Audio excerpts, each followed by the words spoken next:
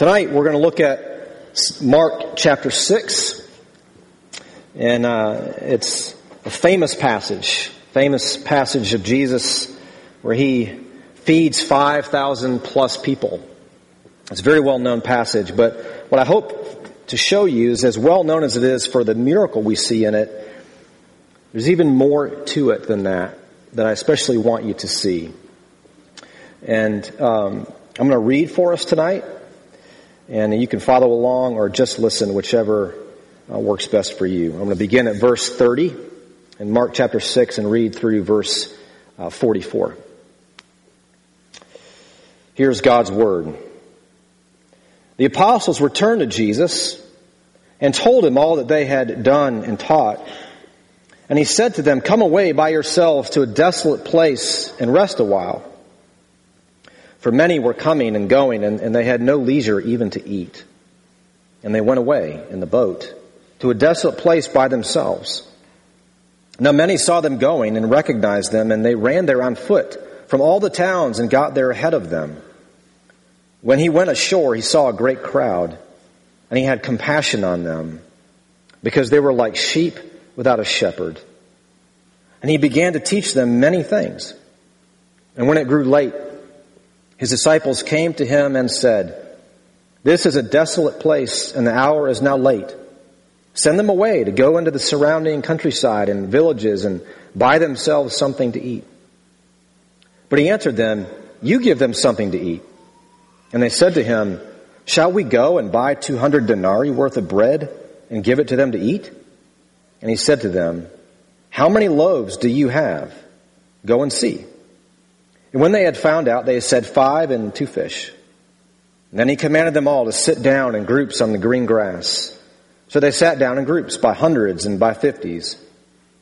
And taking the 5 loaves and the 2 fish, he looked up to heaven and said a blessing and broke the loaves and gave them to the disciples to set before the people. And he divided the 2 fish among them all. And they all ate and were satisfied. And they took up 12 baskets full of broken pieces and of the fish. And those who ate the loaves were 5,000 men. So we're continuing to look at the life of Jesus through the Gospel of Mark. And as I said, this is a famous passage. If you have ever been around Christianity for any length of time, this is certainly a story, my guess is, that you've heard. If you've ever looked at a children's story Bible, it's in there. But what I want you to see, even though the miracle is the main action of the story, the main point of the story is different. The main point of the story is Jesus' compassion. And the reason I want you to notice that, even more so than the miracle in it, is that Jesus' ministry was never intended to be a mere spectacle, a bare demonstration of brute power. Everything Jesus does and says is intended to reveal the kingdom of God. It's intended to reveal who he is as the Son of God, God in the flesh, come for sinners. And therefore, striking as this miracle story is, it's really all about his compassion for sinners. And Mark tells us in verse 34, when he went ashore, he saw a great crowd, and he had compassion on them.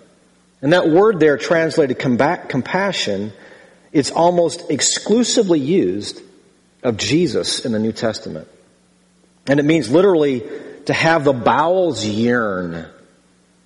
It's a vivid, graphic term to describe a deep yearning and longing, an intense concern and sympathy for others. It's a visceral compassion. His entire person is caught up in compassion for these crowds, for these people who are like sheep without a shepherd. And in fact, it's the same word that's used in Luke chapter 15 to describe the father of the prodigal son as he sees the son far off in the distance coming home in tattered clothes, filthy, stinky, dirty, ashamed. And the text says the father had compassion, hiked up his robes, and ran after him. It's the same word that Mark uses here to describe Jesus' compassion for these people. And so what I want us to do tonight is look at this passage to learn three things about Jesus' compassion. I want us to see the priority of his compassion, the character of his compassion, and then finally, the satisfaction that comes from Jesus' compassion. So first, let's look at the priority of it in verses 30 to 33. You notice here in verse 30 that the disciples have just come back from their first missionary journey, if you will, their first tour to further Jesus' ministry. And they've come back, and there's a tension right at the beginning of this story. They've returned, but they also are in need of great rest. Jesus recognizes this and says, "Come away by yourselves to a desolate place and rest for a while." And then Mark tells us the reason for it, because many were coming and going to them. Still, they've returned, but people are still coming and going, and so many are coming and going, they can't even eat. It's constant. It's relentless. The pace will not let up. Now, imagine for a moment what happens here, because Jesus recognizes this. He says, "Come away with me," and they go. Verse 32, they go away to a desolate place by themselves. But verse 33, many saw them going. They continue to come. And in fact, they beat Jesus and the disciples to the place where they're going, so much so that when they get there, they're on the shore waiting. Here we have a promise of rest, only to have it utterly disrupted and ruined by the crowds flocking to Jesus and his disciples once again. Now, just to put yourself in the place of the disciples for a moment. Think about your own life. Here, they show up on the shore, and what you might expect is, if Jesus is serious about giving the disciples rest, he might send the crowds away and say, "No, I'm not going to talk to you. We need time." Which is exactly the opposite of what actually happens. Jesus, without skipping a beat, as it were, Mark tells us, as soon as he sees the crowds, he has compassion on them. Now, if you were one of the disciples, what would you be thinking? You're exhausted. You haven't eaten. People continue to come. And the one who has promised to give you rest seems to skip right over it and turn again to attend to all of these people. See, I don't think you don't have to be an apostle of Jesus to feel what it's like to long for rest and to only have it disrupted. Perhaps, maybe in your work, the moment you get done with one project, another one is waiting. Or maybe it's been waiting. Or if you have ever had the experience of putting a child down to bed thinking that they've gone to sleep, only realize that is far from the truth. And there goes your few moments of quiet. We are disrupted by the frenetic pace of life all the time. And like the disciples, experience the elusiveness of rest, even the rest that Jesus here promises. And in fact, I would venture to guess that for most of us, rest and compassion are not friends. For most of us, rest and compassion are competitors. And the interesting part of this passage is that Jesus here has a lesson for everyone who's a follower of Jesus. Jesus here, by rushing right on past, as it were, this promise of rest to his disciples, he has a lesson for us. The priority for Jesus is obvious. His compassion comes before, takes precedence over our rest. Now, to be truthful, it's not exactly what I want to hear. Perhaps it's not what you want to hear. Perhaps you're exhausted tonight and you're tired. And Jesus says, but my compassion takes precedence over your rest. And what I want us to see here is that for Jesus' compassion, it's not the enemy of rest, but in fact it's the path to the rest that he promises. Notice just for a minute, we'll get here again in a few moments, but verse 42, if we could skip ahead. Verse 42 says, they all ate and were satisfied. They all ate and they were satisfied. They were contented. They were provided for. They feasted and they rested. You see, Jesus' compassion is the path to the satisfaction that he gives, the rest that he promises. And therefore, if it is the case that the unfolding of this story points up the priority of Jesus' compassion, even over much needed rest, then we really have to understand why it's so supremely important. We need to understand what it is. So not only is Jesus' compassion take priority, we need to understand the character of it. What makes it so important? Let's look in verses 34 to 38. Here, Jesus, the moment he arrives on the shore, he sees the people. He has compassion on them. And Mark tells us the reason, because they were like sheep without a shepherd. The primary image we are given of Jesus here is as a shepherd. As a shepherd who is attentive to people who are lost, who are leaderless, who are vulnerable, who are exposed, who are desperate. The text tells us they're in a desolate place. They're nowhere near any villages. These people are without food, as we discover. They are alone, and all they have is Jesus. And Jesus has compassion on them. They're like sheep without a shepherd. And if we had time, I would take you back more into the Old Testament to help you to see that Jesus here is the fulfillment of all of the Old Testament pictures, both good and bad, of God as a shepherd. In fact, even in Ezekiel chapter 34, verses 14 and 15, it's a classic passage just describing the disaster of God's shepherds over his people. The prophets, the priests, the elders, their utter failure to shepherd his people. And God says, I am going to come. I will be the shepherd to my people. I am going to do it. And here we have God himself in the person of Jesus coming to be the shepherd that God had promised would come to shepherd his people. And Mark here presents Jesus above all else as the one who cares. We read Psalm 23 earlier. Everything about this story echoes Psalm 23. That Jesus, as the shepherd who has compassion. So the fundamental shape of Jesus' compassion takes the form of a shepherd that he's caring. But notice the primary work of Jesus as the good shepherd. In verse 34, Mark tells us that in seeing them, having compassion on them, as sheep without a shepherd, the very first thing, and perhaps the only thing that Mark describes Jesus doing here, is he began to teach them many things.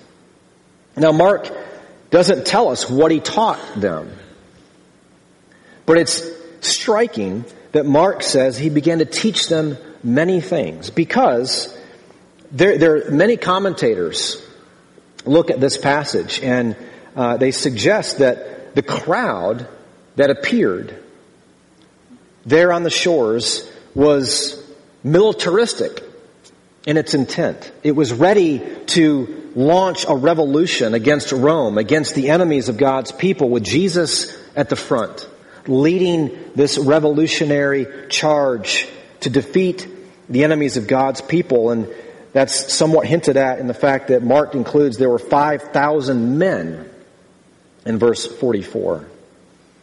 And that they arrived so swiftly and quickly in verse 33. But whatever the intent of the crowd, Mark simply doesn't tell us. Whatever the intent of the crowd, Jesus sees them starving. He sees them as alone and starving for God's word. So he spends the entire day until it got late into the evening or even to the night teaching them.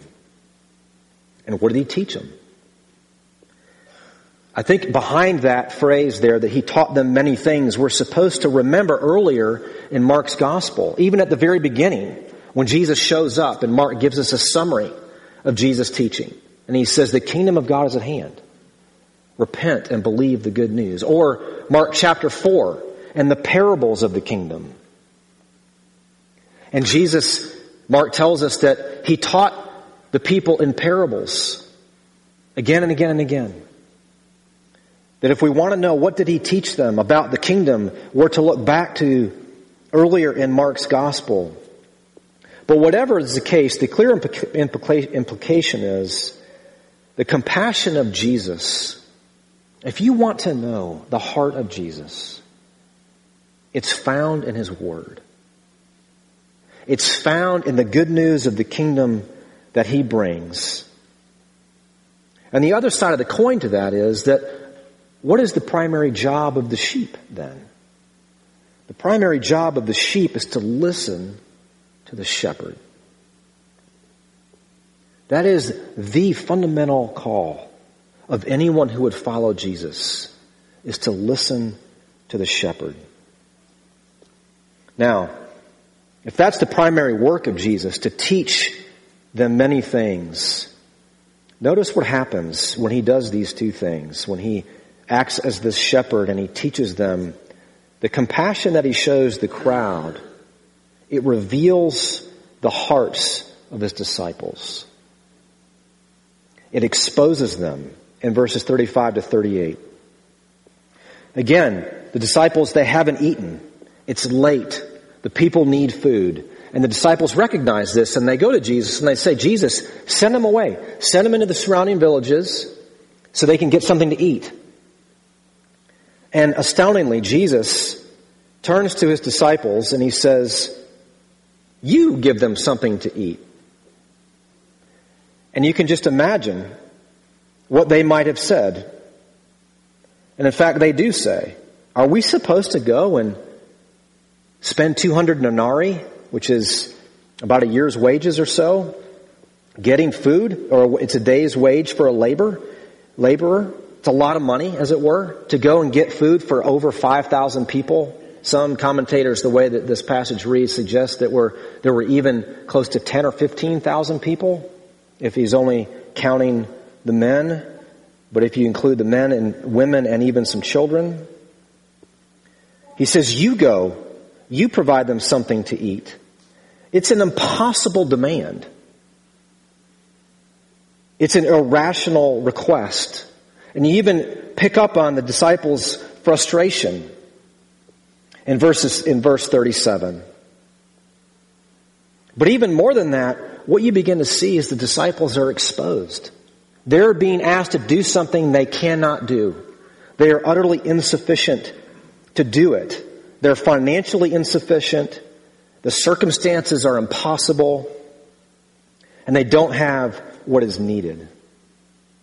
And therefore, Jesus, in saying to them, you feed them, it's your job to feed them, brings the disciples face to face with their only option.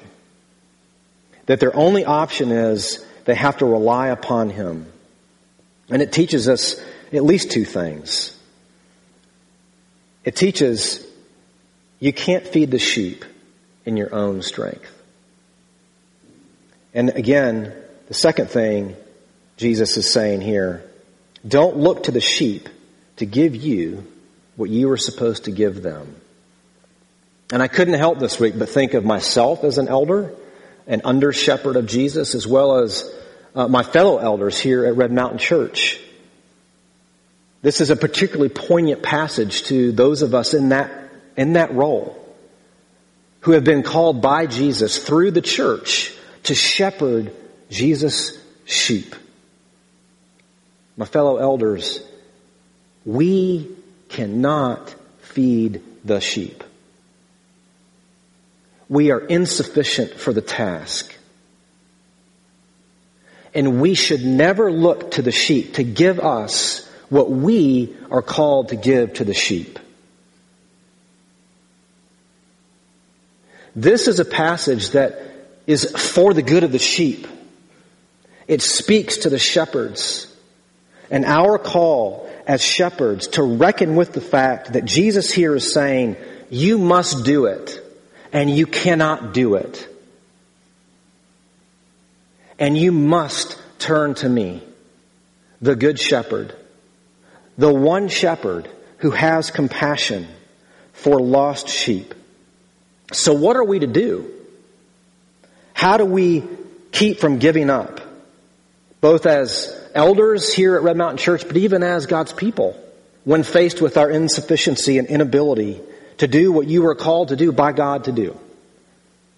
See, at this point in the story, when there are no other options to feed and care for the people, Jesus has both the disciples and the people, and hopefully now us, right where He wants us. That Jesus shows His disciples and the crowd and us the satisfaction that only can come from His compassion. So as we look at the satisfaction of Jesus' compassion, look with me in 39 to 44. Here, what do we see? Jesus, in verse 39, He commands them all to sit down in groups on the green grass. Jesus here on the hillsides in this desolate place is throwing a banquet. A huge feast, but there's no food. And you are meant to see here a complete contrast to the passage that comes before this, which is Herod.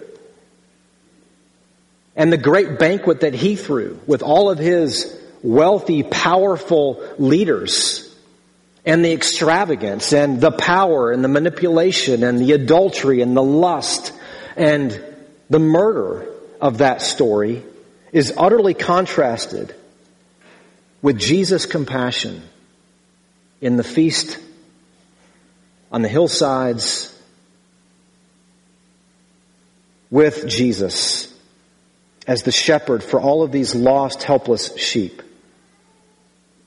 And Jesus here has everyone sit down, and He prays and He lifts up the bread and breaks it and distributes it, and He satisfies. Again, verse 42. This great banquet ends with, they all were satisfied. And how were they satisfied? At least two ways. They were satisfied in the breadth of Jesus' compassion. 5,000 men, not counting the women and children, potentially 15,000 or so people. And in fact, there is even enough left over for His disciples. In verse 43, Mark tells us 12 baskets full were left over. There is not a person there that Jesus didn't provide for and satisfied. Mark tells us they all were satisfied. What is he telling us? That Jesus, and in Him alone, is found the satisfaction that you need. Jesus here, not only does He satisfy them all in the breadth of His provision, but in the depth of it. They all were satisfied. They found rest, contentment. Jesus here is pictured as He feeds them spiritually. He taught them all day long the Word of God, the good news of the kingdom, and He satisfies them physically in verse 42. In other words, Mark is telling us here is our all-sufficient Savior, full of compassion for those who need it and long for it. But I want you to notice there is a profound irony, again, particularly for those of us who are elders. Notice what happens here. Despite the disciples' objections, they, in the end, did feed the people. Look, in verse 41, Mark says, and taking the 5 loaves and 2 fish, He looked up to heaven. And Jesus, He's describing Jesus here, and Jesus said a blessing and broke the loaves and gave them to the disciples to set before the people. He gave them to the disciples to set before the people. See, this is the good news for an elder. And even for you who are members of Red Mountain Church, you have called men who are called to feed you and they cannot feed you. Except through Jesus Christ, whose compassion here takes these men who are frustrated, exposed, and through them feeds well over 5,000 people. They end up being the ones to feed all these people. I hope that's good news to you. I hope that's good news to my fellow elders. We cannot save people. We cannot fix people. But through Jesus Christ, we can feed people. We can tend to them as shepherds to sheep who are vulnerable, who are exposed, who are desperate, who are hurting, who are lost, and they need shepherds to feed them. And in Jesus Christ, you have all the sufficiency you need, all the compassion in the gospel that you don't have to take and serve it to the sheep. And you see, this does not mean that our inability leads to inactivity. In fact, what it means is Jesus' compassion is what motivates and empowers our activity, not just as elders, but as Christian people, as we endeavor to show compassion to others within this church and outside of this church. And you see, what I want you to see is not only does Jesus satisfy with his compassion, but this miracle anticipates Jesus' ultimate expression of his compassion by laying down his life for his sheep. The feast that Jesus gives here on the hillsides of Judea, it's a feast that requires another feast. And in fact, it's the feast that Jesus has with his disciples the night before he was betrayed. And the language is the same. If you want to check this out, look in verse 41. Mark tells us that he took bread, he blessed it, he broke it, and he gave it to them. If you look in Mark chapter 14, verse 22, exact same pattern. Jesus took bread, he blessed it, he broke it, and he gave it. You see, here in this story, the shepherd feeds the sheep. In Mark 14, the feast that's required for this one to become good news to us, not just to those people back then and there, is that Jesus later, as the shepherd, would lay down his life for the sheep. And even more than that, here we see the same work of Jesus as the great host of a beautiful feast, a great banquet, is our hope. That great wedding feast, the wedding supper of the Lamb, that here is pictured, and now we wait, and we even celebrate every week here at Red Mountain Church in the meal that Jesus has given us, to remember him, but also to look forward to when he comes back. And we sit down with him face to face as his sheep and feast with him. So whatever path you have traveled to be here tonight, Jesus' message to you is, I have come to show you compassion, to be a shepherd to you, to teach you, to feed you, even at the cost of my own life. And you see, therefore, not only that, Jesus is where we find the resources to show this compassion. Because we don't have it. We can't get it. It's not something we can work up. It is a gift. It's received by faith. As the Spirit of God works out the compassion of Jesus into our lives, the very fabric of your everyday life, the normal everyday conversations, the hurts and the wounds, the hopes and the despairs, the triumphs and the sorrows. Here is Jesus. He sees us. He has compassion. For without him we are like sheep without a shepherd.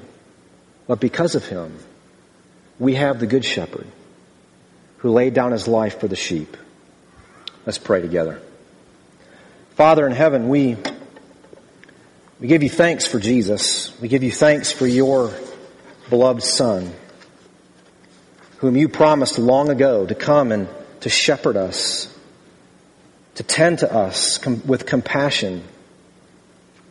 Though we're lost, though we're vulnerable, we're exposed, we're desperate, we give you thanks that you have not left us alone, that you sent Jesus to be our good shepherd, even at the cost of his own life. And we pray that your compassion, your love for us, despite what we're like, would be so sweet that it would take such deep root in us that we couldn't help but show that compassion to others. Would you please make it so, for your glory and our good? For it's in Jesus' name we pray. Amen.